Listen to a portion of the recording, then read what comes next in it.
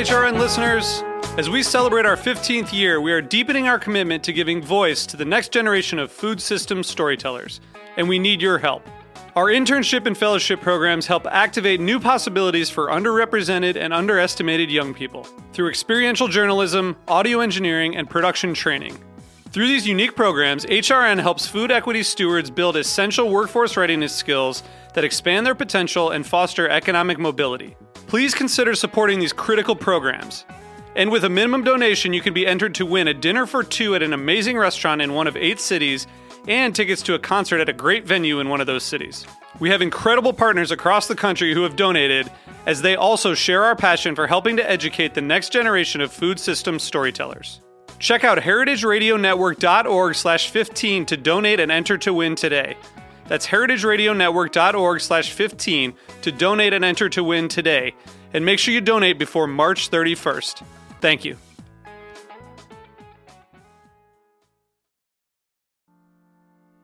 Like, my favorite moment, I think it was once that I was standing in the middle of the store and this guy entered, like, looking very, like, focused into a pillow, and he went directly to smell it.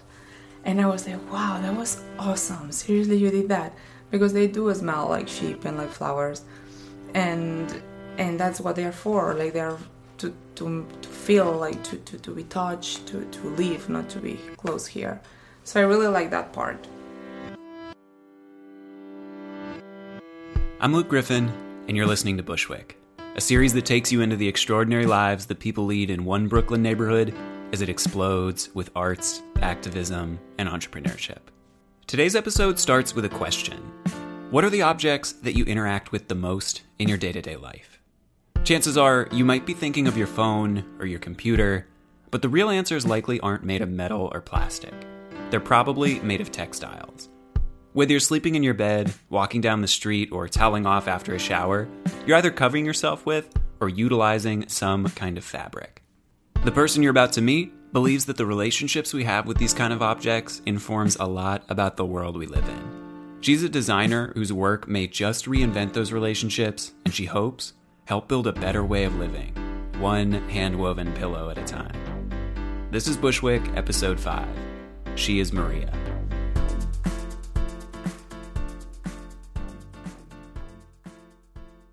The streets that connect the breezy green space of Maria Hernandez Park to the bustling bars and restaurants surrounding Bushwick's Jefferson Street L train station are lined with some of the neighborhood's most eye-catching artwork. From more classically styled graffiti to photorealistic portraits that reach several stories high, the murals here attract visitors from around the world.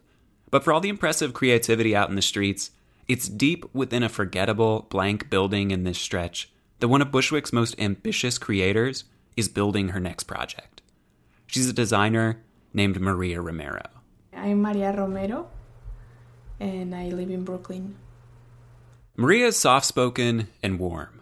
She comes across as somewhat reserved when making small talk, but she lights up when discussing more substantial topics, like her work. And these days, there's a lot to discuss. She spends much of her time in her Bushwick studio, a white-walled room filled with a strange assortment of beautiful things. In one corner, shelves of jarred spices and plants hang over a pile of industrial cooking equipment. In another, swatches from a rich rainbow of earth tones cover the wall. There are piles of what look like rugs and pillows, and just above a cluttered desk is a tote bag covered in text that reads, "We create a better future by embracing our past." Maria ostensibly works in fashion, and here in Bushwick, she's pushing its boundaries by using fashion as a vector for changing the way that people relate to their communities and the world. The basic thinking behind her work is this. If clothes are the objects that people interact with the most, then clothes that reflect better values can help focus and spread those values. If that all sounds a bit lofty, it is, but Maria's already attracting attention from the community here in Bushwick and even from international outlets like Vogue. She's ambitious, but she's grounded in a deeply human, communal spirit and a lifetime of seeing objects and the stories behind them a bit differently than most.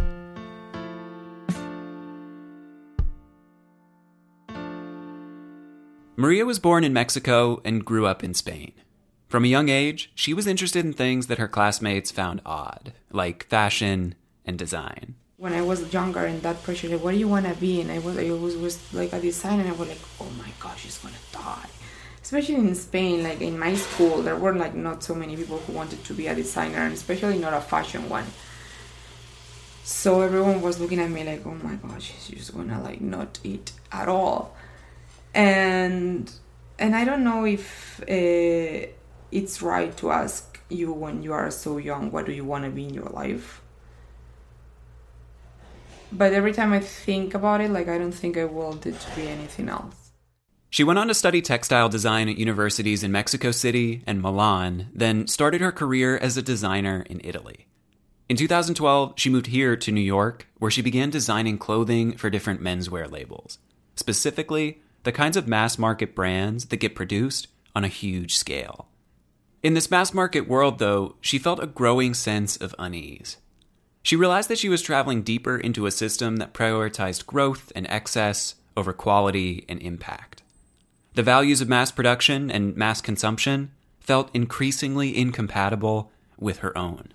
Everything is mass market. There's nothing really like wrong about it, like for me to try to convince people. It's just that like it wasn't fitting in the way that I see design today and what I think design should be doing. And I don't really think repetition and mass consumption are something that I relate to right now.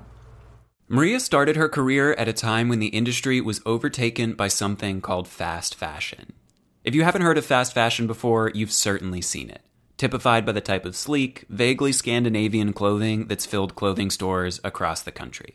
It's the result of production innovations that have made it possible for clothing to go from designers to runways to stores more quickly than ever. And while it's made looking on-trend more affordable for consumers, it's coming at a significant cost to the environment. Producing all of this clothing, which is typically heavy on synthetic fibers and dyes, requires a surprising amount of water and crude oil and generates a significant amount of chemical waste. Astonishingly, much of this clothing is never even worn. Major manufacturers are overstocked to an unprecedented degree and currently sit on billions of dollars in unsold merchandise. Some producers throw away millions in perfectly good clothing each year, a portion of which is even burned as fuel in power plants. Maria, understandably, felt uncomfortable contributing to this cycle of overhyped demand and excessive and sometimes harmful production. In addition to its harsh impact on the environment, Maria saw that the mass production world was changing the culture of consumption itself for the worse. People, she believed, were becoming increasingly alienated from their clothes, the objects that they should have felt the closest with. Maria had been keenly interested in our relationships with clothes and textiles since design school, where she came to understand just how important of a role they play in our lives. And then I learned also, like in the first day, like that I was surrounded by textiles my whole life and didn't even think about it. Like in the car or this, you don't think this is a textile, you're just sitting in the chair. You know, it became like an object more, but that object like touches your body, is your underwear, the sheets where you sleep, the towels that you clean yourself with, and the garments that you wear every day. From inside the fashion world, Maria could see how mass production and fast fashion were changing these relationships by stripping clothing of its value and teaching consumers to understand their most intimate objects as cheap and ephemeral. Because that's the point, like people lost the time situation. Why do you want to have 10 shirts, 10 white shirts? Have one. You know, at the end, like, and I learned that in my first winter and in my first summer in New York. First summer, all my dresses like polyester, very nice, very pretty, very flowy. I was like dying. First winter, all my sweaters, like I have them in every color because you go to the store, it's like $19. So I want a blue or red. I have to wear them all together to be warm in winter. The more she thought about it, the more Maria found herself consumed by the idea of how we could make the things that surround us more responsible. From their form, to their production, to something Maria talks a lot about, their permanence. I'm not selling food or medicine or something that you need to leave. I'm selling you like a pillow or a rug. But I do want it to have a permanence and to be able, like, if you leave it there, if you discard it, nothing will happen. It'll disappear. It's all wool, it's all natural, like nothing will harm, and it won't stay here for hundreds of years. But it will stay like 90 with you if you take care of it.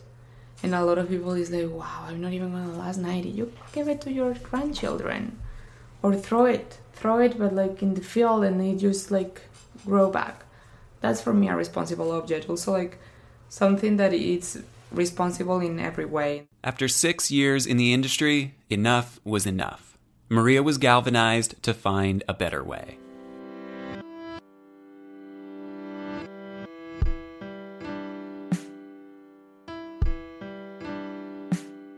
The process wasn't easy. Maria spent years exploring how she could effect positive change as a single designer in an industry that she felt increasingly estranged from. For a couple of years, trying to understand what is that I want to do, because I didn't want to switch companies or apply for this designer, and like I didn't want to do that because at the end like it's kind of the same everywhere, I feel, and I just don't relate with that world. It's not important for me anymore. Like I lost the importance of that kind of embellishment, if you want to say. It's not that I don't care about clothes but I care about like how they're made, designed, and that they have a reason to be besides, you know. So I wanted to do something that had a story that was permanent in time. As she thought, she found herself focusing on the stories behind clothing. The time shared with it by its producers, the memories made in it by its wearers. She realized that most of the time, the stories that connect us to our clothes are pretty forgettable. But when they're not, they can be incredibly meaningful. I remember when I was little, like my grandmother used to like make all our clothes for me and my cousins. We always match. But it was really nice. Like I actually remember all those outfits, like the leggings. She used to make like the hair accessories also. I don't remember really the rest of the clothes I wore until I see a photo. It's like, oh yeah, I remember that dress, you know. And I was a child, and still, that's important. It's just is that I don't know if it's love. I don't think it's love. Like when I see all these things, like it's made with love. Yes, of course, because at the end I feel like what it really means is that the person making it, it's happy making it, more than that is made with love. So yeah, just I wanted to do something that was like permanent. If she wanted to create more responsible clothing, the kind that could make a difference in the system and in the lives of consumers, Maria felt that she would have to start with the building blocks of clothing themselves, textiles. Textiles have history. Well, it's not the story of my artisans or my story that you are taking home. Yes, you are if you want to like hear about it, but at the end, like you are going to add another story into that. So that's for me a relationship, a responsible object, something that you can have a relationship with, and that is not just an object. But how do you use textiles, these things that are so vital but so taken for granted, as a tool for change? How do you capture something like the warmth of a grandmother's love in a process? Maria needed a way to work through these questions, and she found it somewhere unexpected, in a pillow. Everything started because I was weaving a pillow for my house. And I was like, yes, I can do this. I couldn't find a pillow that I wanted, and it was like super crazy expensive. I was like, no, you can do it. Like, just let's weave something. You like it better. So I started weaving it, and I really liked the pillow. And I was like, wow, I should just be making pillows. And then I like measure time, since I'm not a professional weaver, and since I don't have time, it takes a long time. So I was like, no, I should do this with people who is professional. So I called my best friend in Mexico, and I told her I want to do this. How do we do it? And she was like, okay, let me see. And like through her, I found someone who was living in Oaxaca, and is a textile designer as well. When she set out to weave a pillow and explore how to use textiles to create new ways of living, Maria didn't necessarily intend to start an international artisanal supply chain. But through her best friend in Mexico, she began a partnership with textile producers in the southern Mexican state of Oaxaca. This was the breakthrough that Maria had been looking for. Oaxaca has one of the world's richest textile traditions, dating back centuries through its indigenous cultures, in particular, the Zapotec. Present-day Oaxaca has one of Mexico's largest and most diverse indigenous populations, the people of which are carrying on crafting traditions that have been passed down for countless generations. And these traditions are beautiful. The region is remarkably biodiverse, and the environment here produces some of the highest quality natural dyes and textiles you can get. Despite being one of Mexico's poorest states, Oaxaca draws people from around the world to see and learn from its crafting techniques. In this slow, deeply intimate production culture, Maria found the diametric opposite of the mass market world she'd begun to reject. And she built on that inspiration to formally start her own studio, one that married her designs with Oaxacan traditions to create products that truly reflected the values that she wanted to see in the consumer world. Slowly, she began to build out a team of local producers with skills that leveraged the unique expertise of the Oaxacan culture, like natural dyes. So what I wanted to explore when I went there was color. I was like fascinated by their natural dyes and how like they're just around them all the time. So yeah, I chose 4 colors: the gray that comes from Oregon cactus, the pink, which is the cochineal, the blue is indigo, and the yellow is marigolds. And it's all local natural dyes from the Oaxacan Valley. And with all those colors, I did the first collection. Yes, it took forever. It took like a long time, but it was nice. It was nice, and it was a learning process for everyone, even for the artisans. The studio's first product was a rug, one Maria still has tucked away here in her Bushwick studio.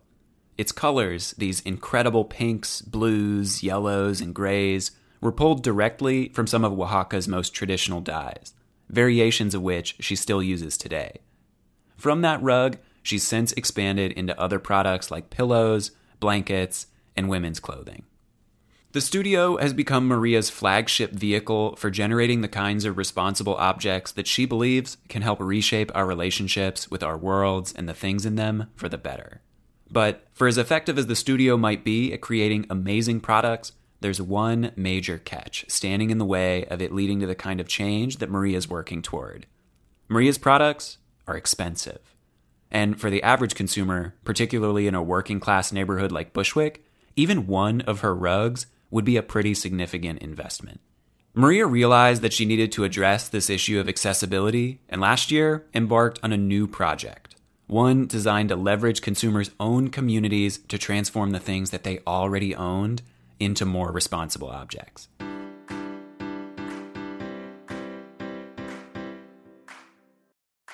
Growing up, Maria was deeply influenced by the Spanish concept of the barrio. In English, it translates simply to the neighborhood, but taken in context, it represents this idea of neighborhoods as unique, cultural, self-sustaining communities. There's like the bread shop, and there's the fruit shop, and there's the cleaners, and there's from every like 5 blocks, and everyone knows everyone. Like, hey, good morning, the butcher, you know what I mean? And it's not like village, it's just like our way. Maria describes herself as very barrio, and it shows in the communal spirit of her work. At its heart, Maria Romero's studio seems to declare that more responsible objects can help inform more responsible people, which in turn can help inform better overall communities. But Maria realized that the inverse could also be true. Better communities could help produce more responsible products and more responsible people.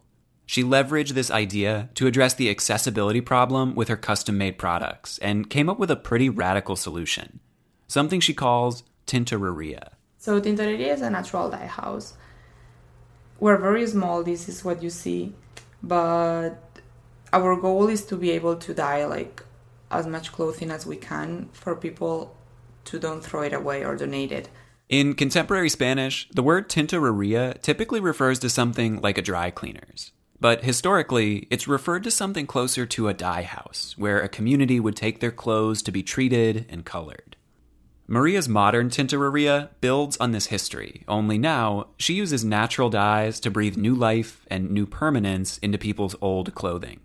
Think of it as a no-cost way for people to get more responsible objects, reducing waste, embracing permanence, and doing some small part to slow down the cycle of mass production.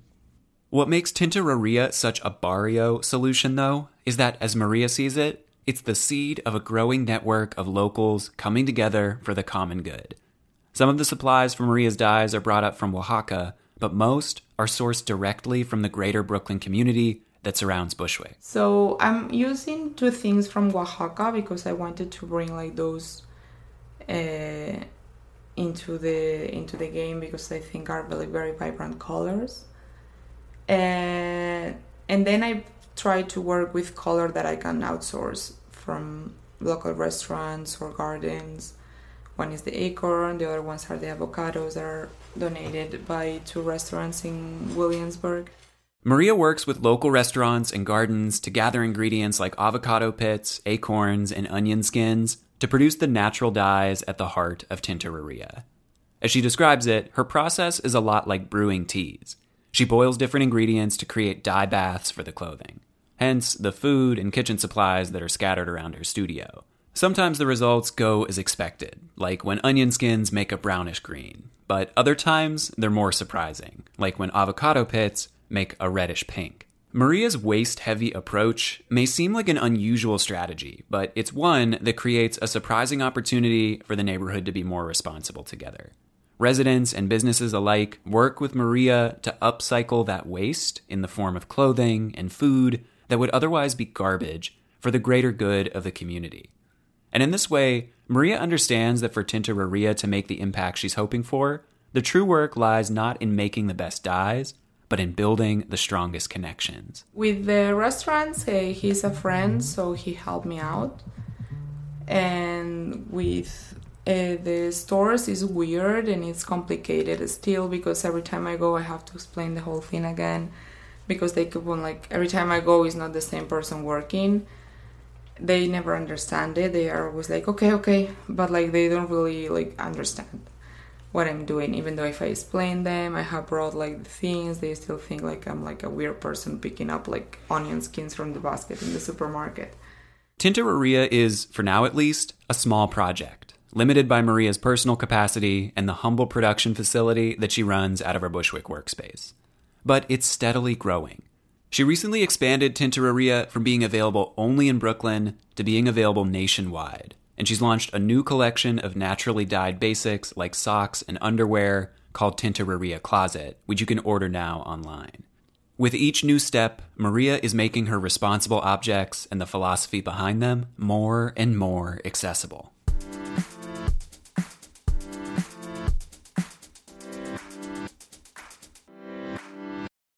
Maria understands that at the end of the day, producing great products or giving old clothes new colors or even bringing together locals in a community only goes so far toward helping to build a more responsible world. Yet she's keenly aware of just how meaningful even personal changes can be in catalyzing something greater. She takes her own journey as an example. I was the one who was in Zara every Friday just to check it out, I was the one doing online shopping, and I was the one who wanted 7 sweaters, 1 in each color, on sale. But I'm not anymore.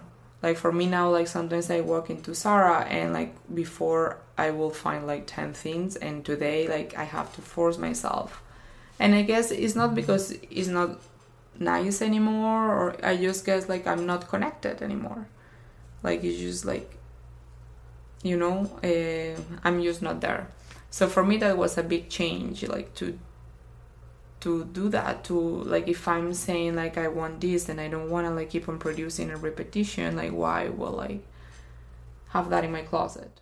Maria is bringing together what is, today at least, a niche community. But it's one that may yet be the start of a true movement. The words that hang in Maria's studio, "We create a better future by embracing our past," neatly capture the ethos of where she's heading with both Maria Romero Textiles and Tintoreria. It's less a rejection of the modern world itself than it is a rejection of the kinds of irresponsibility and disconnection that the modern world seems to beget. Maria believes in the power of the stories behind the things we surround ourselves with. With her textiles and her dye house and the community of conscious consumers she's building, she's adding to a new story that she dreams may help start a new kind of barrio. What I will really love to do, and I'm not doing anything about it yet because I'm starting just to like settle Maria and Tintoreria. But I want to make a plan. Like I want to find more people that like thinks that we should do that and move somewhere nice, that we are like a little bit like on our own world, close from a city, but and make like a new Bauhaus, you know, with like shoemakers and like a little village, like a barrio again, you know, and have our own lands. And I don't know, it sounds very like, ooh, but I will love that. This would, of course, be a long ways off. And for now, success is still very much measured by the traction of her early ventures and the consumers that they can attract. But in the face of the practicalities of doing business, particularly as a small unit in a massive industry, Maria remains remarkably focused on what's driving her, using design to help solve problems, at the very least, one step at a time. There are like two things that I really want to never lose as a designer and as a person. And one is being able to create something that I feel for. If I'm not feeling it, it's just not gonna be good. And then I really don't think it'll exist. And the other one is to don't lose the illusion. You know, like I'm very persistent and patient, and if I really want to do it, I'm going to do it. Slowly, perhaps, but steadily, her persistence is paying off. She's creating products that she believes in ways that reflect the values that drive her. And most importantly of all, her products are starting to activate the relationships she thinks we need more of in the world. The intimate kinds, where how something feels or even smells says everything you need to know about it. The moments that excite Maria are those like the one she had at her first pop-up earlier this year. It was my first time like being exposed to people with my product. Like all this time it's been me in my studio looking at them, and suddenly like it was very nice. Like my favorite moment, I think it was once that I was standing in the middle of the store and this guy entered like looking very like focused into a pillow, and he went directly to smell it. And I was like, wow, that was awesome. Seriously, you did that? Because they do smell like sheep and like flowers. And that's what they're for. Like they're to feel, like to be touched, to live, not to be close here. So I really like that part. Thank you so much for listening. Join us again in 2 weeks for episode 6. I want to send an enormous thank you to Maria and the team behind her studio. You can find out more about the latest developments in her incredible work at her website, sheismaria.com. If you're just joining us and you enjoyed this week's episode, you'll love episodes 1 through 4. They'll introduce you to other extraordinary journeys happening in the neighborhood, like that of episode 4's Melissa Madera. She and her community at Catland, Bushwick's own occult bookstore, are building one of the neighborhood's most radical and inclusive communities. It's a story you won't want to miss. In the meantime, I'd love for you to join our community and follow us on Instagram at Bushwick Podcast. If you're in the neighborhood or interested in getting involved, let's work together. Send us a message either in the DMs or by emailing us at hello@hearbushwick.com. That's HEAR Bushwick.com. Tell a friend, and if you have a moment, subscribe and rate us on Apple Podcasts or wherever you listen. Your support will help us share the incredible stories happening here in Bushwick, like Maria's, with even more people, and we can't thank you enough for that opportunity.